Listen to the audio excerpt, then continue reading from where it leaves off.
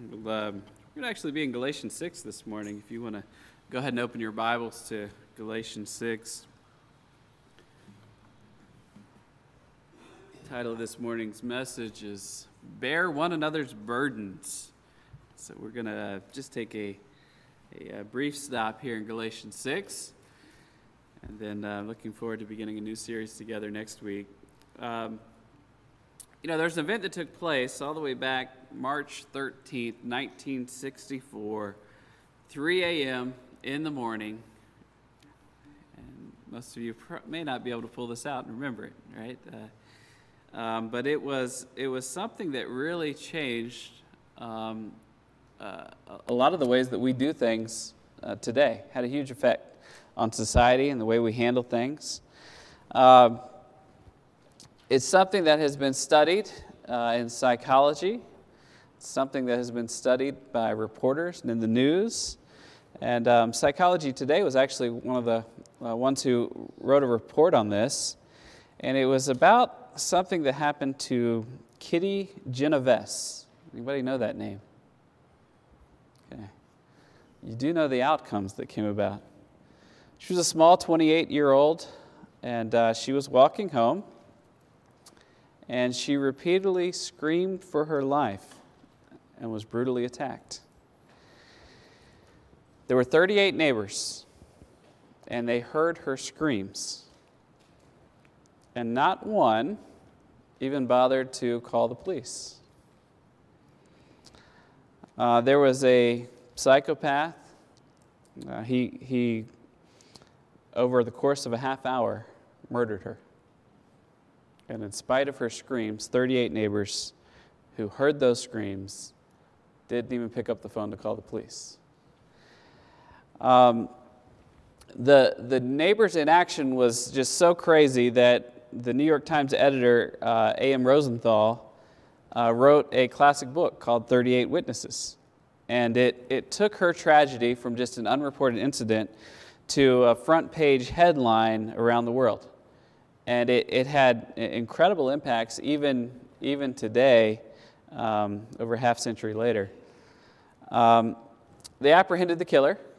He was caught. The chief of detectives, his name was Seidman, and he asked him, "How dare you attack a woman like this when there were witnesses all around? Why were you so bold?" And the killer just calmly replied, "Well, I knew they wouldn't do anything. People never do." That was his response. So, of course, that night, Miss Genovese certainly felt alone,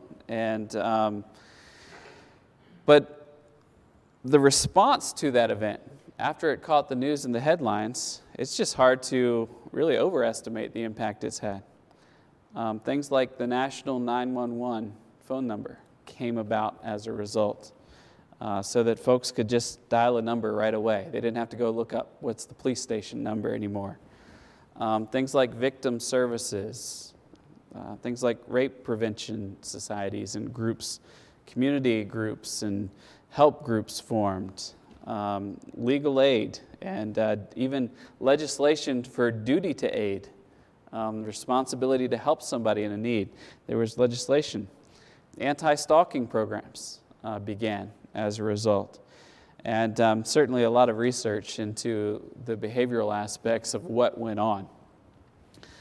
38 Witnesses, and because of that book and then the popularity and ensuing news as a result, this tragedy became part of really our culture and shaping the society today as a result of this horrible event. 38 Witnesses became a common calling card and a name in certain circles. Names like Kitty Genovese syndrome became an actual psychological study that people would do. Anybody that reads a psychology textbook today, you're going to hear about the bystander effect. And that's where this was really came from and studied. And so that was the horrible tragedy that brought about so many of these good things to help society today. So we're going to look at Galatians 6, and the title of this morning's message is simple: Bear one another's burdens. Galatians 6, beginning of verse 1, "Brethren, if a man be overtaken in a fault, you which are spiritual, restore such a one in the spirit of meekness, considering thyself, lest thou also be tempted. Bear you one another's burdens, and so fulfill the law of Christ. For if a man think himself to be something, when he is nothing, he deceiveth himself. But let every man prove his own work, and then shall he have rejoicing in himself alone, and not in another. For every man shall bear his own burden." Let's look to the Lord in prayer. Heavenly Father, we are grateful for this morning to look into your word. Father, help us to take truth and understand our responsibility, both in regard to what you've given to us and our responsibility to others. And we pray, Lord, that as a result of this, we would just be better servants. Help us to take truth, apply it to life, live it out, and that you'd be glorified as a result. Father, we know that in this world we will face different circumstances on a daily basis. And sometimes it's not what we're used to. We ask that you grant us wisdom to know how to respond to every circumstance that we face. And we pray these things in Jesus' name. Amen. Had a weird circumstance this morning. We had a dog struck by a car right in front of the church this morning. The one who struck them kept on going, and house down the road, and the ones behind stopped, and they were trying to find an emergency vet, and then the owner came up, and it was kind of an emotional scene, and he grabbed the dog and took him off to the vet or whatever, and so hopefully the dog will be okay, but you never know. I mean, I wasn't expecting my morning to be, to have that, and we all face different things. So one of the things that we want to do with Scripture is we want to take truth and then prepare ourselves, go ahead and ingrain it in our hearts and our lives, so that when we face different circumstances, we already have a base, a foundation on which to go through these life events. The account I read earlier, it almost seems impossible today. That idea of someone being killed over a course of 30 minutes and screaming for their lives and nobody doing anything. That almost seems impossible today.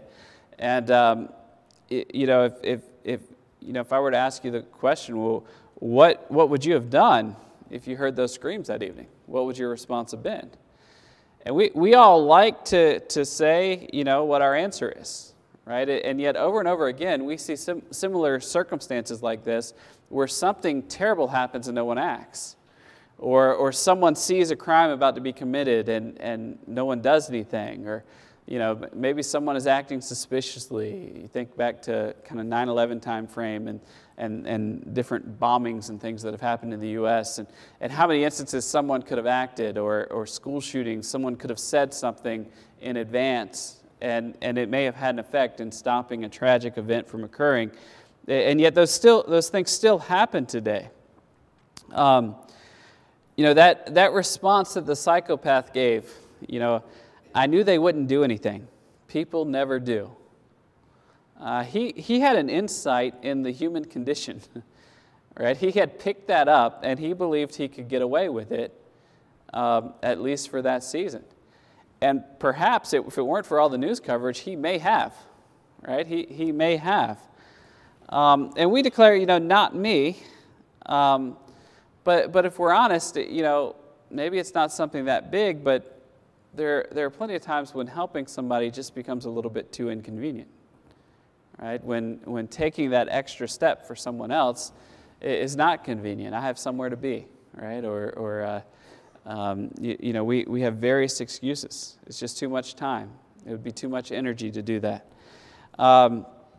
When someone drops something, right, and maybe they're elderly. Oh, well, they're just too far away, right? They're further away, and we just keep going. I say, well, they're strangers, right? Well, I didn't know them. Well, that's perhaps the excuse that they used for Kitty Genovese. I didn't know her either, but it may be sufficient to soothe our conscience, but imagine that world if everybody just used this excuse of strangers to not help another. This morning's message is titled just very simply, Bear One Another's Burdens. And Galatians 6, verse 1, as we read before, just points out very simply that if someone has overtaken a fault, we have a responsibility to restore someone. So here's the description. When our brothers are overtaken by a burden of sin, we must bear one another's burdens and restore them biblically. Verse 1 deals specifically with brothers, brethren here. And let's talk about what that means. Brethren here, the idea is just believers, right? This is specifically dealing with believers. And it talks about a believer's responsibilities toward another believer. Okay, so we have certain responsibilities that are unique to our relationship with other believers. And so you see the term there, brethren, if a man be overtaken in a fault. If a man there is not talking about just any man, this is language of just any fellow believer, right? So that's a generic term for what we'd say mankind. And so believers have responsibility to other believers, and specifically we can put it this way: if our brothers are overtaken by a burden of sin, we must bear one another's burdens and restore them. So first aspect of this is that there is a need for restoration. Right? We're in a situation here where there is a need for restoration. The word sin here actually is used, the root for this word has to do with falling behind or making a false step. So rather than having a sure step, you make a false step. You step into sin or step into a place that you shouldn't have. It is a contrast to the verse directly before this, going back to Galatians 5:25, right? If we live in the Spirit, let us also walk in the Spirit. Now, walk there, that term is to walk in a straight line or keep in step. So we go from walking in a straight line, walking in the Spirit, doing the things that the Holy Spirit tells us to do, to getting out of step, making a false step that's outside of that realm as we get back here. So let's look at a couple examples in Scripture where we see this type of thing described. James 5, beginning verse 19 says, "Brethren, if any of you do err from the truth, and one convert him, let him know that he which converteth the sinner from the error of his way shall save a soul from death, and shall hide a multitude of sins." Okay, if somebody is going in the wrong way, there is a responsibility here to help the one who's erring in truth to come back, to be restored. And in this case, we're talking about somebody whose error has to do with the gospel itself. All right, so coming along somebody and helping them understand the truth of what the gospel states. Another example here, 2 Corinthians 13, verse 11 says, "Finally, brethren, farewell. Be perfect." And we could describe that as aim for restoration. That's the idea there. "Be of good comfort. Comfort one another. Be of one mind." That means agree with one another. "Live in peace, and the God of love and peace shall be with you." So the responsibility for a believer toward others here has to do with the fact that if someone is in sin, we need to help restore them. Right? We have a responsibility to those around us to help and aid in their restoration. What does that mean? That means we take sin seriously. Right? We see so much sin, right? Sin is all around us. We see sin all around us in the world today.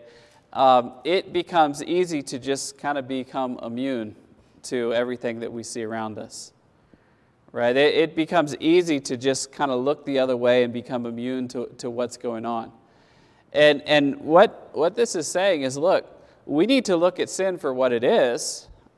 Sin leads to destruction and hell and death. It resulted in the fall of all mankind. It resulted in the separation between man and God. We ought to hate this stuff. Right? We ought to look out and say, I just can't stand it. And we should never get to the place where we just say, oh, look, there's so much, I guess it's okay. Right? That should never be our response. And part of bearing one another's burdens means we look out and we see this type of thing and what's going on, and we give a declaration and say just very simply, look, this is terrible. And I don't want them to keep going that way.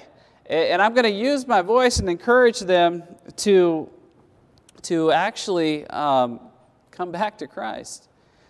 If you look there in Galatians 6:1 and that first verse there, right? Brethren, if a man be overtaken in a fault, ye which are spiritual, restore such a one in the spirit of meekness. That's that second part there, ye which are spiritual. Guess what? That's who the initiator of restoration is. Right? Who is it that helps the one caught in sin? Those who are spiritually minded do that. Right? Those who live lives that give evidence of the fruit of the Spirit. Those who are walking in the Spirit. Those who are intentionally seeking not to take that false step. That doesn't mean that they're sinless. Doesn't mean that at all. It just means that when they sin, they deal with it. Right? And they're seeking to avoid it. Those who are spiritually minded have a special responsibility to take an initiative in terms of restoration and reconciliation with those who are taking that misstep, those who are in the midst of that error. What's the response we don't want here? Well, they'll figure it out one day. Right? Boy, I bet they're going to have some consequences from that decision down the road. Biblically, what are we supposed to do? If we're spiritual, if we're in a position to go to others, we initiate it for the sake of restoration, not for I'm better than you, oh, you're so terrible. None of that, right? The goal here is restoration. Hey, you're making decisions and going about a path, and I don't think you're going to like the outcome. And there's a better way. Would you let me show you from Scripture what Jesus has done for you? That's humility, right? That's not I'm better than you. That's, hey, let's look at this together. That's coming alongside. And so that's what Scripture has called us to. The manner of restoration is described for us as we look at the verse, right? Brethren, if a man be overtaken in fault, you which are spiritual, what are we supposed to do? Restore such a one, how? In the spirit of meekness, considering thyself, lest thou also be tempted. We should be gentle in our restoration. We went through that fruit of the Spirit, gentleness, not long ago. It is one that cannot coexist with being harsh or angry. And along with it, the one who is restoring the other recognizes, hey, I'm flesh and blood too. I'm a sinner as well. I don't want to go down the path that they are, and I have to guard and protect myself because I could easily be right there beside them in going that way. Vigilance and self-examinations are requirements if you're going to come along someone else to help restore them. And the reason being very simple. We don't want to fall in the same path. We can't help each other if we're both stumbling in the same way. It is a sign of the spiritual stupor. This is a quote here. That has befallen the body of Christ, that church discipline is seldom, if ever, raised as a viable concern in evangelical churches today. Historically, the practice of discipline served a twofold function in the free church tradition. It aimed at restoring the lapsed brother or sister to full fellowship if possible. It marked off clearly the boundaries between the church and its environing culture. In both of these ways, discipline helped preserve the purity of the church's witness in the world. The loss of this historic distinctive has resulted in the crisis of spirituality that pervades so much of our church life today. And guess what? That was written a long time ago. Here's the idea. Churches are all too comfortable just saying, do your best, it's okay, hang in there, keep going, versus coming alongside and seriously saying, look, here's what Scripture says, and we need to deal with this. And if you're a believer, you can't continue down this path. This habitual, open, public sin that is prevalent, that everybody is seeing, is tearing down the name of Christ. And let's look at what Scripture says. Won't you repent and forsake it? Why have churches historically done that? Because they're mean? No. Because they love people. Because they want to help them. Because they want to point them to Christ. This is so essential. You know, you think about which is harder. This was one of those things that to me absolutely shocked me. And I grew up in a denominational church, and growing up, if somebody was in sin, you just hang in there, do the best you can, right? Maybe you'll overcome it eventually. That was kind of the thing. Pray about it. But no one seriously sit down and just said, this is what Scripture says, and you understand this is an offense against God. And you really need to take this seriously. You can't just keep on going this way. And I'm not talking about people who sincerely wanted to change. I'm talking about folks who just said, well, this is just how I am, and it's okay, right? And it absolutely shocked me when I came to a church and I saw, okay, someone committed a sin that was public. And someone came alongside them, and they pointed out biblically where they were wrong. And they said, that's not the way we love Christ. We need to please Him with our lives. And do you recognize it's wrong? I tell you what, that's not an easy thing to do. You know what they were doing there? They were showing love to that person and seeking to restore them so that their life didn't head to disaster. And I've seen the results on both ends, right? I've seen people respond to that and say, you are right, and I am in sin, and I'm going to confess this before God and forsake it, and I don't want to go that way anymore. And they do that, and they start serving the Lord, and they're restored. Praise the Lord, right? And I've seen other people make a different decision. And they say, well, I don't care. I'm still going that way.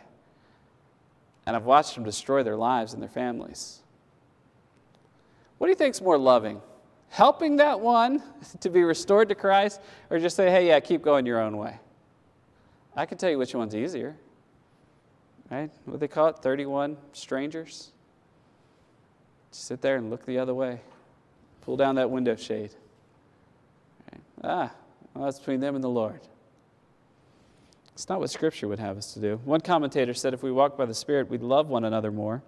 If we loved one another more, we would bear one another's burdens. If we bore one another's burdens, we would not shrink from seeking to restore a brother who has fallen into sin.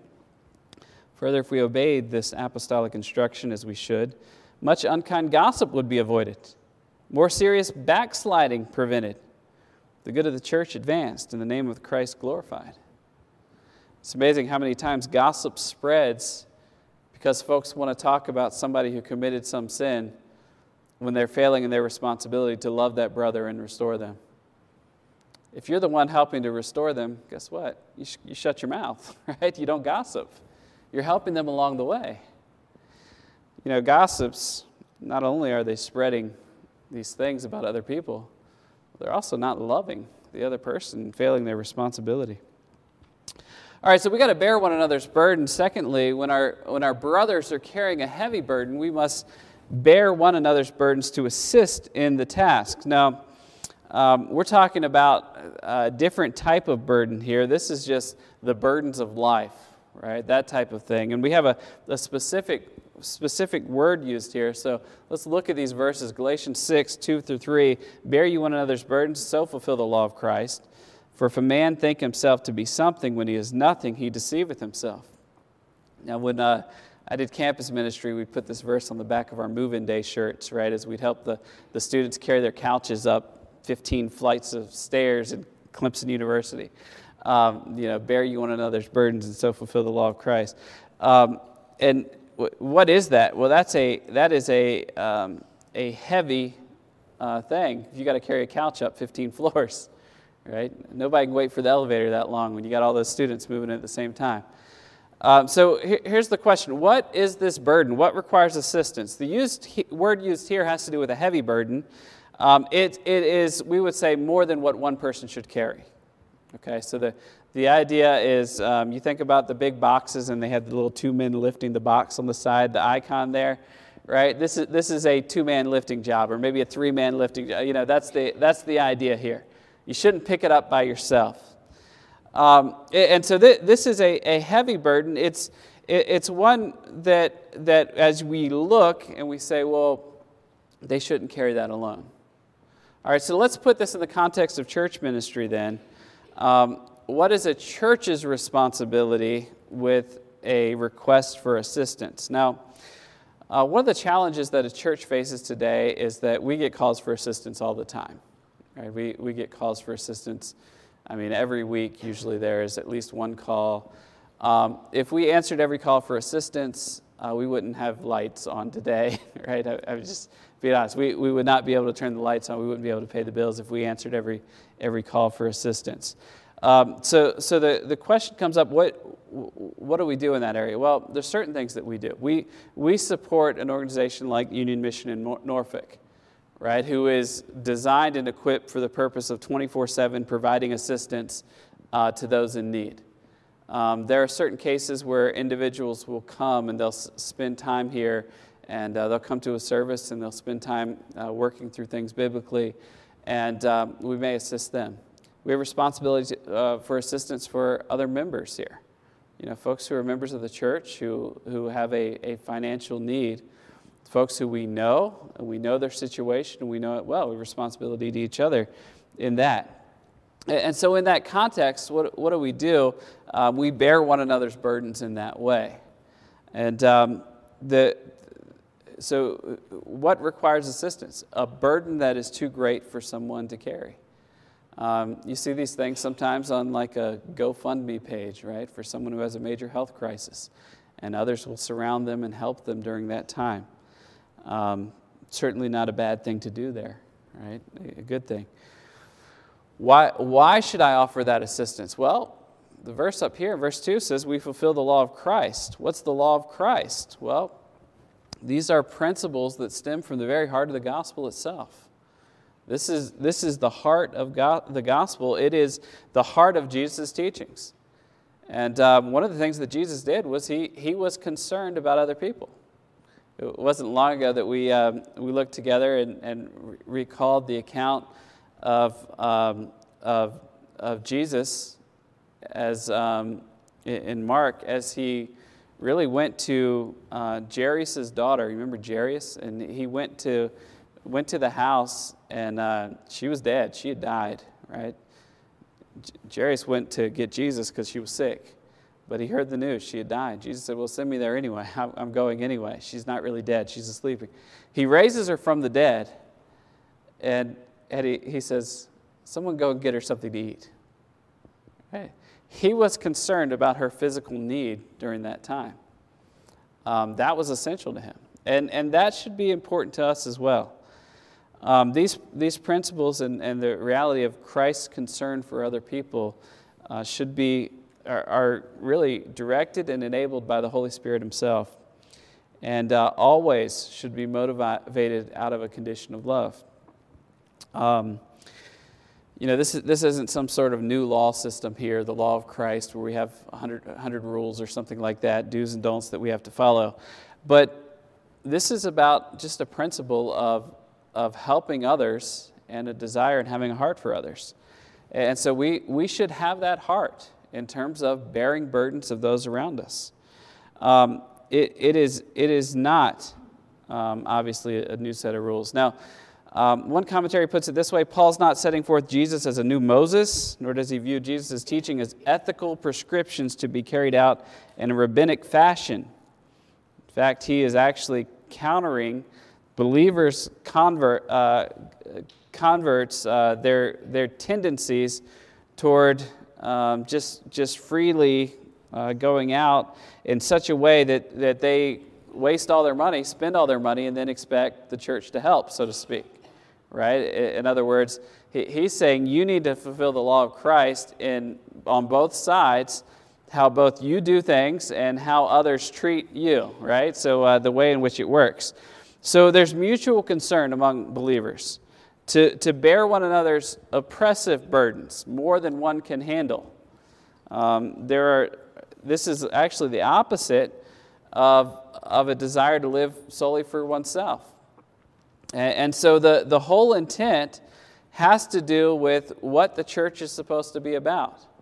So what does this mean? That means we help one another, but helping one another is not a license for any of us to abuse the privilege. All right, I can't go out today and say I need a new car and go out and buy a $40,000 vehicle, especially while I've got 3 sitting outside, and say, boy, I'm $40,000 short this much. Could you help me? Right? That would be inappropriate. And so it's a burden bearing on both sides. the same time, someone gets sick and they're in the hospital and they have to have medical treatment to survive, and they come home with a $10,000 hospital bill. Well, if you're on a fixed income, that may be more than what you can handle, right? That may be more than what you can take on. We bear one another's burdens there. All right, so God doesn't want your life to be first and foremost about you. Right? He wants your life to be first and foremost about Him. And then He wants your life to be about loving other people. And when you do that, He's still going to take care of you. And you'll be okay. Freedom in Christ doesn't mean we get to wake up each morning and just do whatever we want. We don't get to be our own God. He's never given us that authority. He's never given us that right. Freedom in Christ means that we are free to live a life that's pleasing to Him. And that's the freedom that He gives us.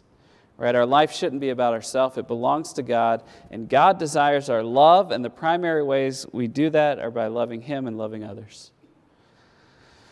So why me then? Verse 3, for if a man think himself to be something when he is nothing, he deceiveth himself. Why does it have to be me? Why do I have to do this? Couldn't somebody else do this? Right? Many people think this was like a common maxim of the day, that people reminded each other. And the point is that conceit or thinking that I'm something when really we're nothing means that somehow we would be unwilling to bear one another's burdens. In other words, I don't have to do that. I'm special, right? And this is where this thinking creeps into, I would say, even the church today. We hear language like, well, I did that for so many years. I don't have to do that now, right? We hear that type of language in the church today. Well, I did my time. I don't have to do that anymore, right? As though somehow service means that, okay, we can stop at some point. I only have to bear so many burdens for so many years. This is a common thing with seniors. I'm picking on the seniors now a little bit. Okay, I love you, but I'm still going to pick on you a little bit, right? I did my time before, and so now I'm somehow exempt from this. Right? Now, there are some things you should be exempt from, right? You shouldn't have to go out and lift the bags of concrete, right? You shouldn't have to do that, right? That's appropriate. But areas of service that you're still physically capable of doing, you don't get exempted from that. It's not like I serve the Lord till I'm 65, and then I'm retirement at church. Right? That's not how this works. Right? That's not how it works. With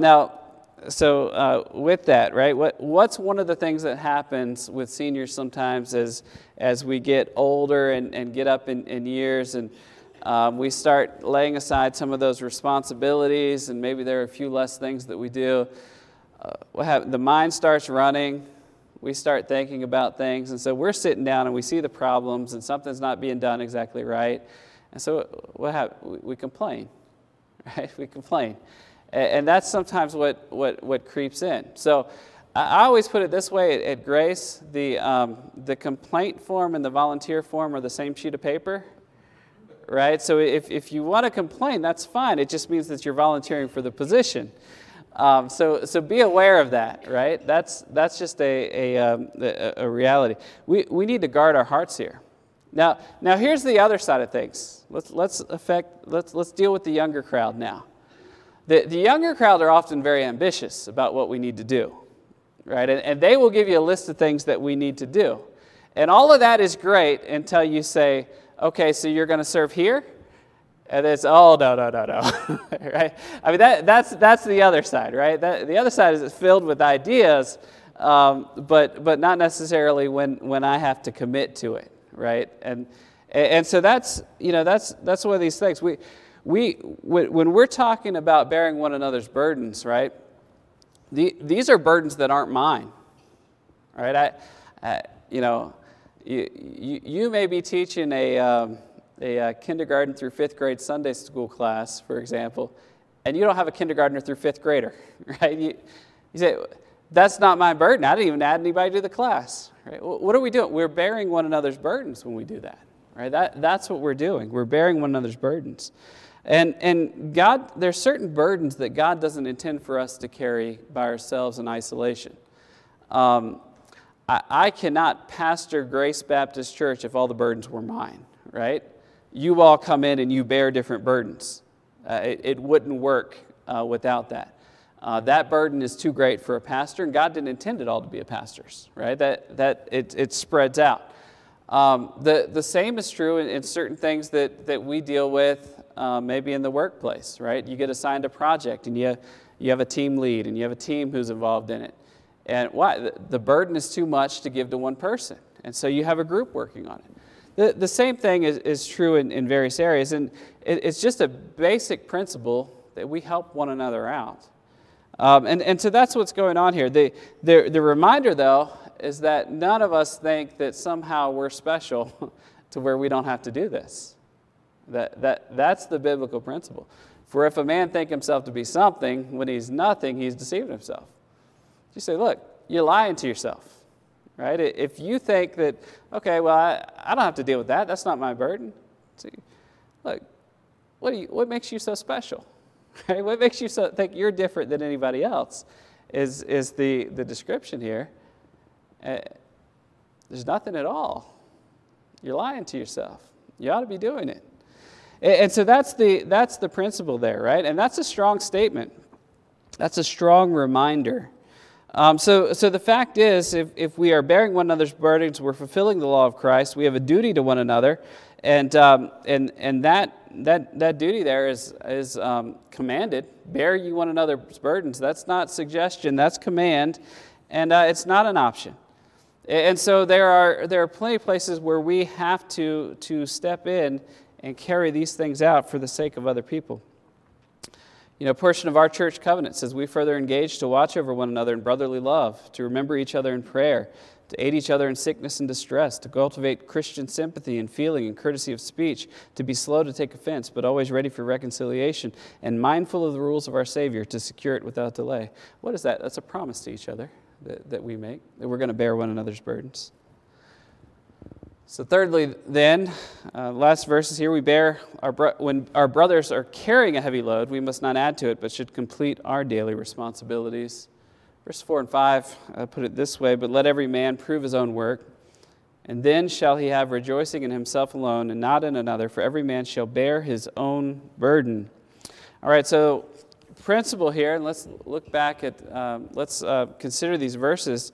The question has to be here, what is being described? So our brothers have a heavy load. Different people are carrying burdens, and we all have different burdens that we're carrying. The principle here is everyone proves their own work, and then they'll have rejoicing in himself alone.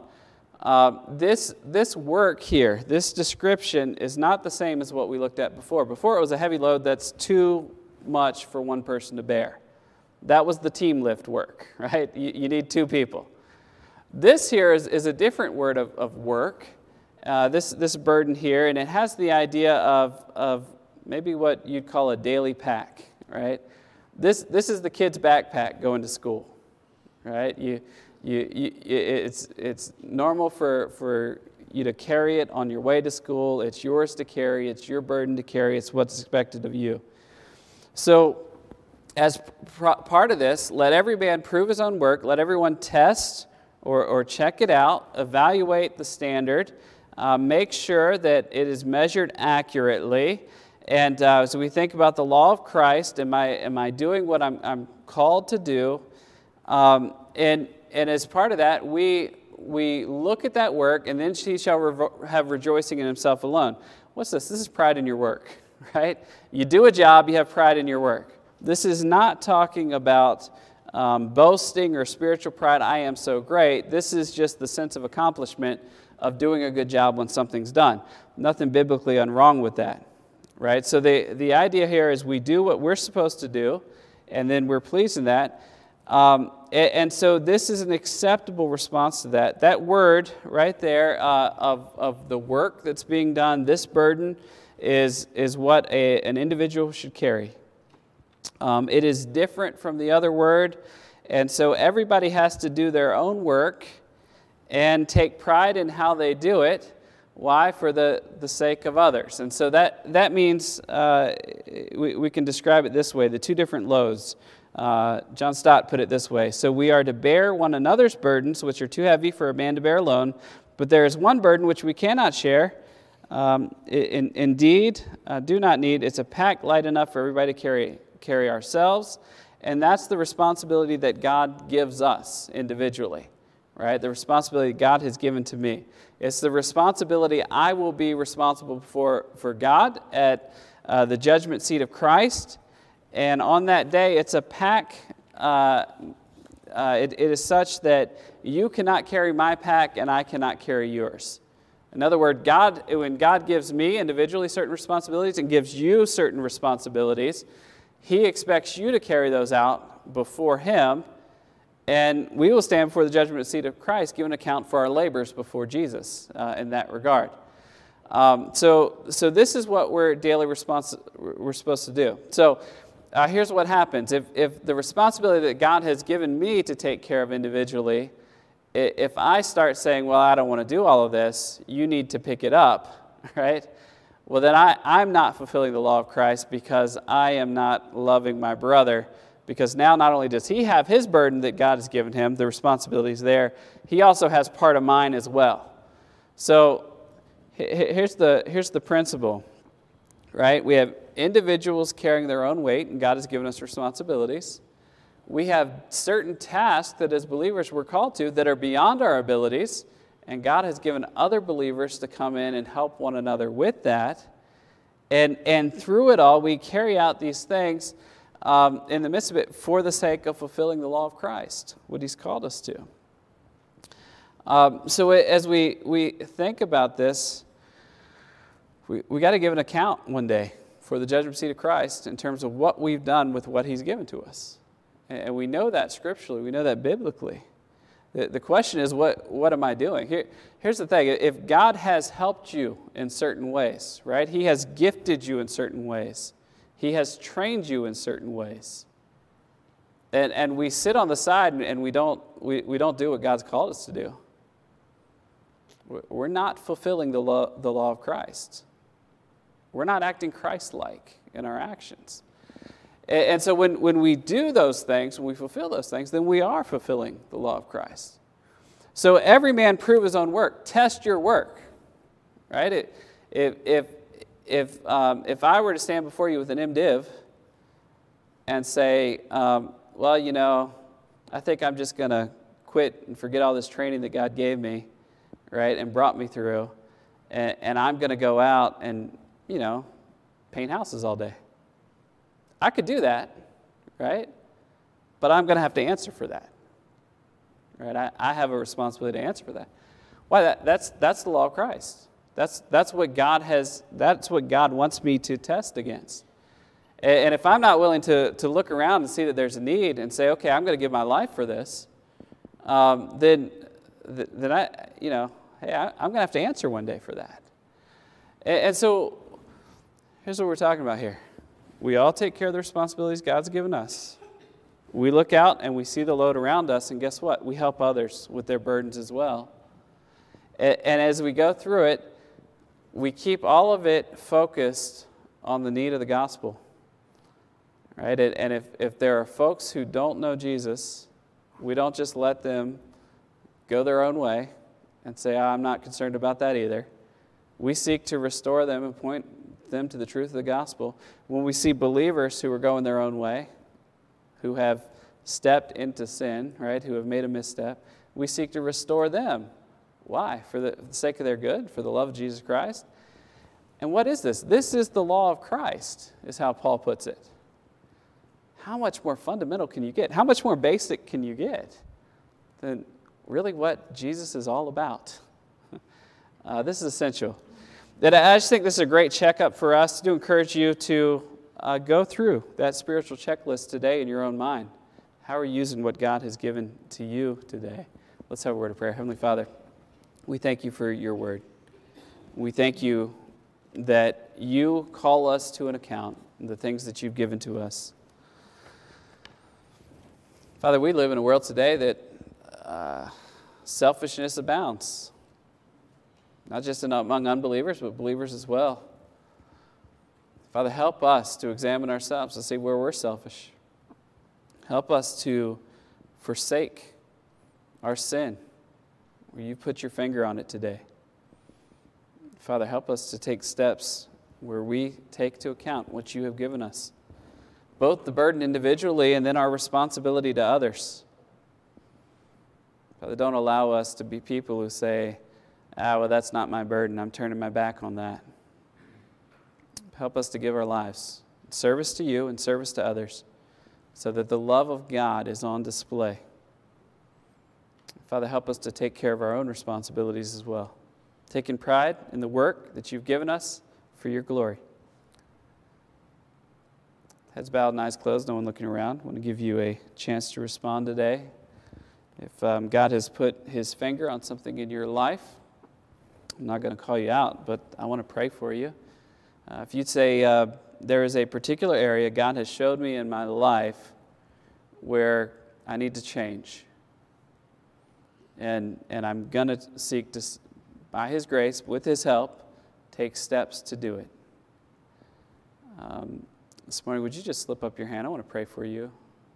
He would help you. Amen. Amen. One more question. You'd say, I need to be saved.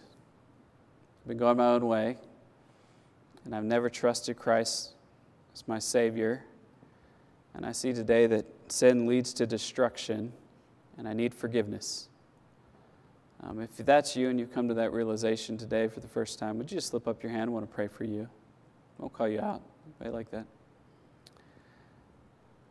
Heavenly Father, I pray for those who are making decisions today. Father, I pray especially for those who have decided that there's a certain area where they've been holding back and change needs to happen. Help them, Lord. Empower them, encourage them, give them the grace to take these steps. Father, we do pray that for all of us, that we would be better servants. Father, help us not to go through Christian life alone, but know that the most visible measurement of our love for you is on display through our love for others. So, Father, help us to be willing to lay aside our wants and desires and instead to pour our lives into what you've called us to. Father, we're just so grateful that you are God who desires a relationship with us, who cares how we live. And Father, that you have provided what we need to know to live in a way that brings you glory. I do pray these things in Jesus' name. Amen.